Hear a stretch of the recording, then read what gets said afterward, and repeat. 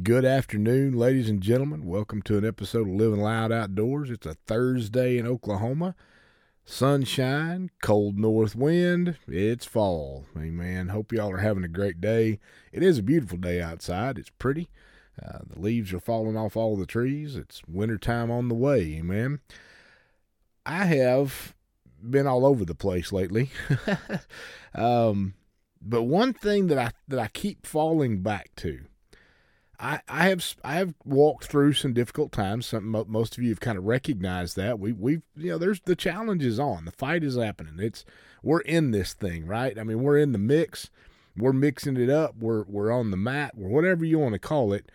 There's been some challenging times, and many of us are facing these challenging times right now, whether it be mentally, whether it be emotionally, or whether it actually be physical. That we're fighting for our well-being, it seems like. We certainly live in a time of darkness.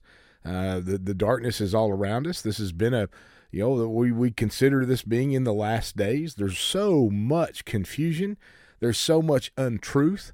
It's so difficult to find any truth. So there's been a lot of frustration. There's been a lot of downtime, I guess, because we don't know what to do, and we don't know what to believe, and we don't know where to go to find what we need in these times. In the process of that, I kept thinking about a story, and I did some research. I'm gonna bring to you a message. Basically, this is going to be scripture. I'm just going to read some scripture to you. It tells a story. It tells its own story, and it's got one of my favorite characters in it. But this is coming out of Acts chapter 4, and we're going to take verse 1 through 31. So I'm going 1 through 31 of Acts chapter 4, and we're going to talk about, Lord, give us boldness. Give us boldness. This is actually one of my favorite areas of Acts.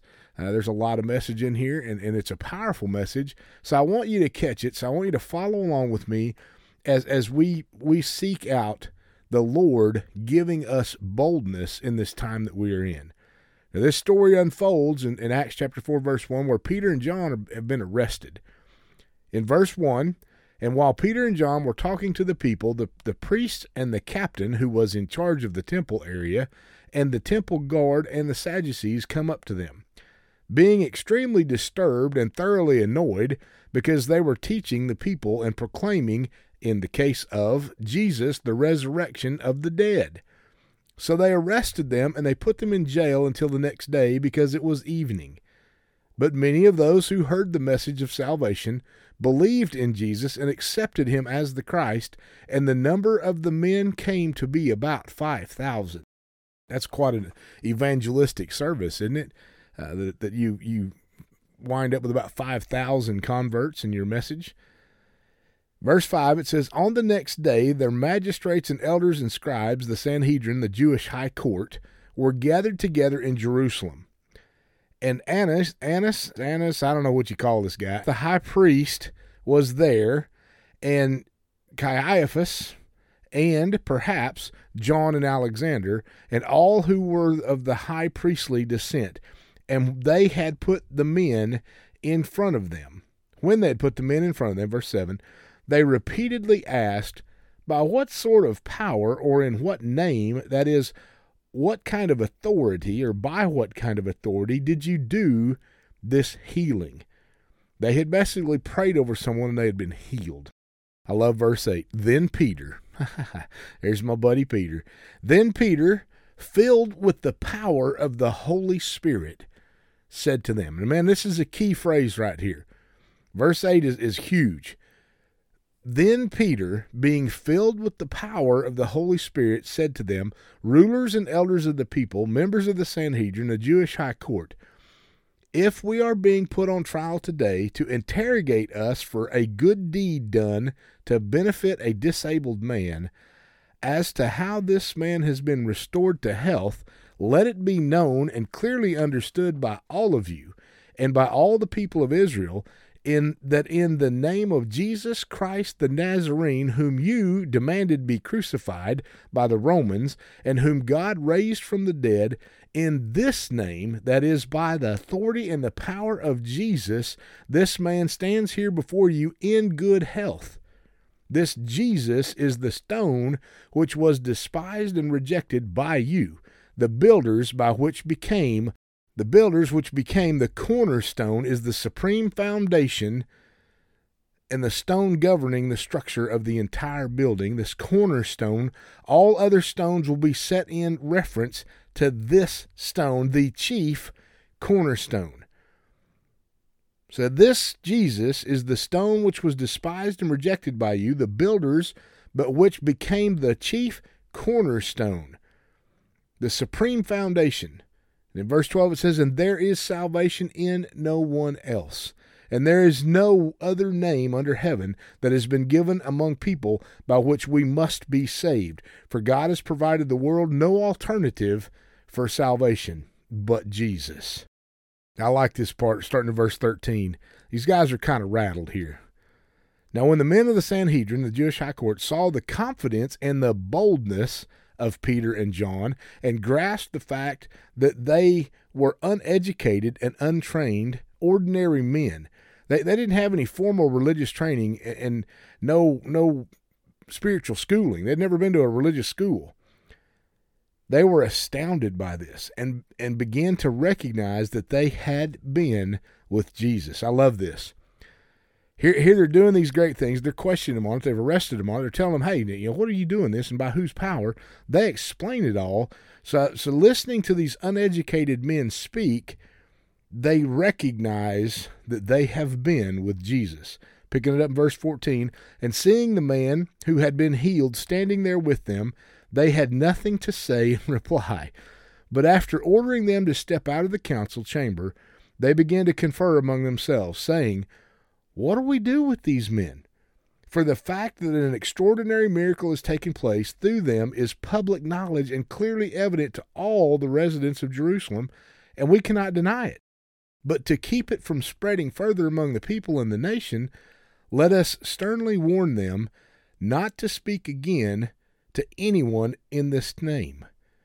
So they sent for them and commanded them not to speak, as his representatives, Jesus, or teach at all in the name of Jesus, using him as their authority. But Peter and John replied to them, whether it is right in the sight of God to listen to you and obey you rather than God, you must judge for yourselves. Verse 20 says, for we on our part cannot stop telling people about what we have seen and heard. When the rulers and the council members had threatened them further, they let them go, finding no way to punish them because of their fear of the people, for they were all praising and glorifying and honoring God for what had happened. For the man to whom was this sign, this attesting miracle of healing had happened, he was more than 40 years old. After Peter and John were released, they returned to their own people and reported everything that the chief priests and elders had said to them. And when they heard it, they raised their voices together to God and said, O sovereign Lord, having complete power and authority, it is you who made the heaven and the earth and the sea and everything that is in them, and who by the Holy Spirit, through the mouth of our father David, your servant said, why did the nations, the Gentiles, become arrogant and rage, and the people devise futile things against the Lord? The kings of the earth took their stand to attack. And the rulers were assembled together against the Lord and against his anointing, the Christ the Messiah. For in this city there were gathered together against your holy servant Jesus, whom you anointed, both Herod and Pontius Pilate, along with the Gentiles and the peoples of Israel, to do whatever your hand and your purpose predestined before the creation of the world to occur, and so without knowing it, they served your own purpose.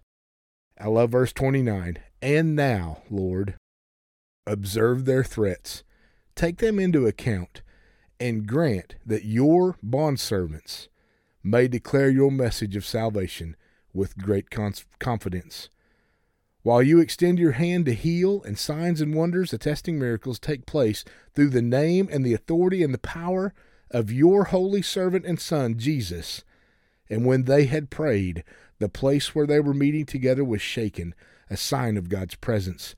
And they were all filled with the Holy Spirit and began to speak the word of God with boldness and courage.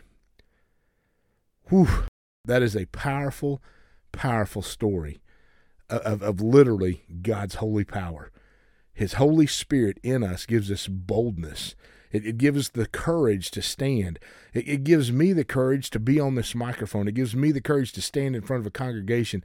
It gives me the courage to speak publicly. It gives me the boldness to speak the things that God has put on my heart that aren't my words, but His. I'm simply the mouthpiece that He's pouring through. What an incredible thing. There's one other thing I want to point out in this, and it says it right here. In verse 29, it says, "And now, Lord, observe their threats." This is in the Amplified Version. "Observe their threats, take them into account, and grant that your bond servants may declare your message of salvation and with great confidence." I want to touch just a moment on bondservant. There's a complete history of the bondservant. Basically, a bondservant is a slave, someone who's been enslaved, who, whether it's through traditional time frames, they've been released from their duty. Slaves could only be kept a certain amount of time in biblical history. I don't know a lot of that. I'm not a biblical historian, but I do know that there were periods of time when someone who was subject as a slave was set free. But here's the cool part. Sometimes slaves that were set free, either by not having anywhere to go or simply having a good enough life as a servant, they didn't want to go anywhere else, would say to their master, "Allow me to be a bond servant." In other words, I'm no longer a slave, but yet I commit my life to serve you to its end. I'm bound to you. And when that took place, the master would take the servant to the door frame and use an awl, and he would punch a hole through his ear. Basically, he would pierce his ear with an awl, is what the Bible says, marking him as no longer a slave, but a bondservant, a willing servant. He was no longer bound by law or duty to serve this master. He was doing so out of his heart. And that's what, this gets powerful. This is what Peter was saying. Lord, that you grant that your bondservants, that's us, we are willingly bound to Christ. We've given our life to Him willingly. There's no force involved in becoming a follower of Jesus Christ. He says, "Come, follow me." It's our choice to do so. It's our choice to put down our nets and come after Him. It's our choice to go to the door frame and say, "Lord, I'm serving you. Make me a bondservant. I'm bound to you for the rest of my life. Pierce my ear, mark me, that people know I belong to you." What an incredible thing, because you see, when we do belong to Jesus, others recognize Him in us.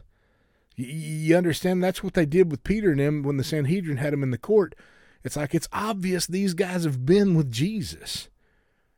I want people to know when they meet me, when they hear me, when they encounter me, wherever it might be, whether it's on the street, whether it's on a job site, whether it's in a church building, whether it's at an event, no matter where I'm at, I want people to know that when they meet me, that they can recognize this is a man who's been with Jesus. How cool is this? Lord, grant to us boldness. God, I don't want to walk this earth in fear. All this garbage going on around me, I don't want to be afraid of it. God, I want to walk with boldness. I want to speak your word with boldness. I want to deliver the truth into this lie that we are living in. God, I want to be a light shining in the darkness. I've got to have your boldness in me. Without your Holy Spirit's power in me, I have no power. We need the power of the Holy Spirit in us. We're almost finishing the series on Wednesday night. If you haven't been listening to them, you need to go back and listen to the power of the Holy Spirit. There'll be 5 total. There's 4 done. They're on the podcast. You need to listen to those if you have not yet. There's some beautiful teaching in this about the need for the power of the Holy Spirit. Jesus told his own disciples that, hey, I've got to go. They're arguing with him, but he's like, listen, I got to go because the one that's coming after me, you need more than you need me. Think about that for a minute. How cool was it to walk with the Son of God on this earth, watching him perform the miracles of God, but yet he say to his own followers, you need the one coming more than you need me. There was a recognition of we needed the power and the boldness that comes when being filled with the Holy Spirit. And right there it simply states, and when they had prayed, the place where they were meeting together was shaken. It was shaken because of the power of God in them. That manifest presence of God. Lord, shake me today. I want to be shaken right where I sit, right where I'm at today. May that be your prayer as well. Man, I hope these mess with you as much as they mess with me. You know, preaching words that come that God gives me. Holy cow! I've had people say to me, "Boy, that really got to me." Boy, I know, because it got to me before it got to you. I can assure you, because I had to eat this before I give it to you, and then I have to do it all over again as I give it to you. God's power is impressive. God's power is revealing. God's power is freedom. God's power breaks the chain of anything holding us. We got to have it. Seek him today. Seek his Holy Spirit in you today. Amen. I'm going to have to shut this down, or I'm going to get preachy, and I'm going to keep going. God bless you guys today. I hope you're having an incredible week. If not, maybe this improved your week right here. Listen to these words of God. Listen to his scripture. Listen to his Spirit speaking into your life. Amen. Let him set you free today. Surrender to him and let him set you free. Lay down your burdens and he says, my yoke is easy. Put my yoke upon you. Yoke yourself up with Jesus today and let him set you free. Amen. We love you. God bless you guys. Thank you so much for your support. Thank you for following us. Thank you for listening. Thank you for sharing these messages. I was telling my son earlier today, it's so cool. I'm not a podcaster. I don't know all this technical stuff. I don't even know how I'm getting these things together like I do. But I noticed that there's analytics that I can look at in this podcast. I've got over 4,000 listens now. I think that's incredible. Maybe it's nothing for a podcaster. Maybe that's low, but to me, I'm thinking 4.2 thousand listens. 4.2 thousand people have listened to my messages. That's incredible to me, because it's God's word being spread out across this nation and into the world, because it's going overseas. I've got 32 countries who have tapped in somewhere, somehow, some way. 32 foreign countries who have touched my podcast. That's incredible. Thank you, Jesus. Lord, let your word flow into the darkness of this world. Amen. Thank you for your support. You can support us right here on the podcast. You can support us on all of our giving links are on our website, www.livinglightoutdoors.com. They're on our Facebook page. You can support right here on the podcast platform. It's easy. Amen. We love you. Thank you for your prayers. Thank you for walking with us on this journey. Know that we're here for you. Know that we'll listen. We'll visit. We'll share anything we can to help you through this time. We love you. God bless you. We'll talk to you again real soon.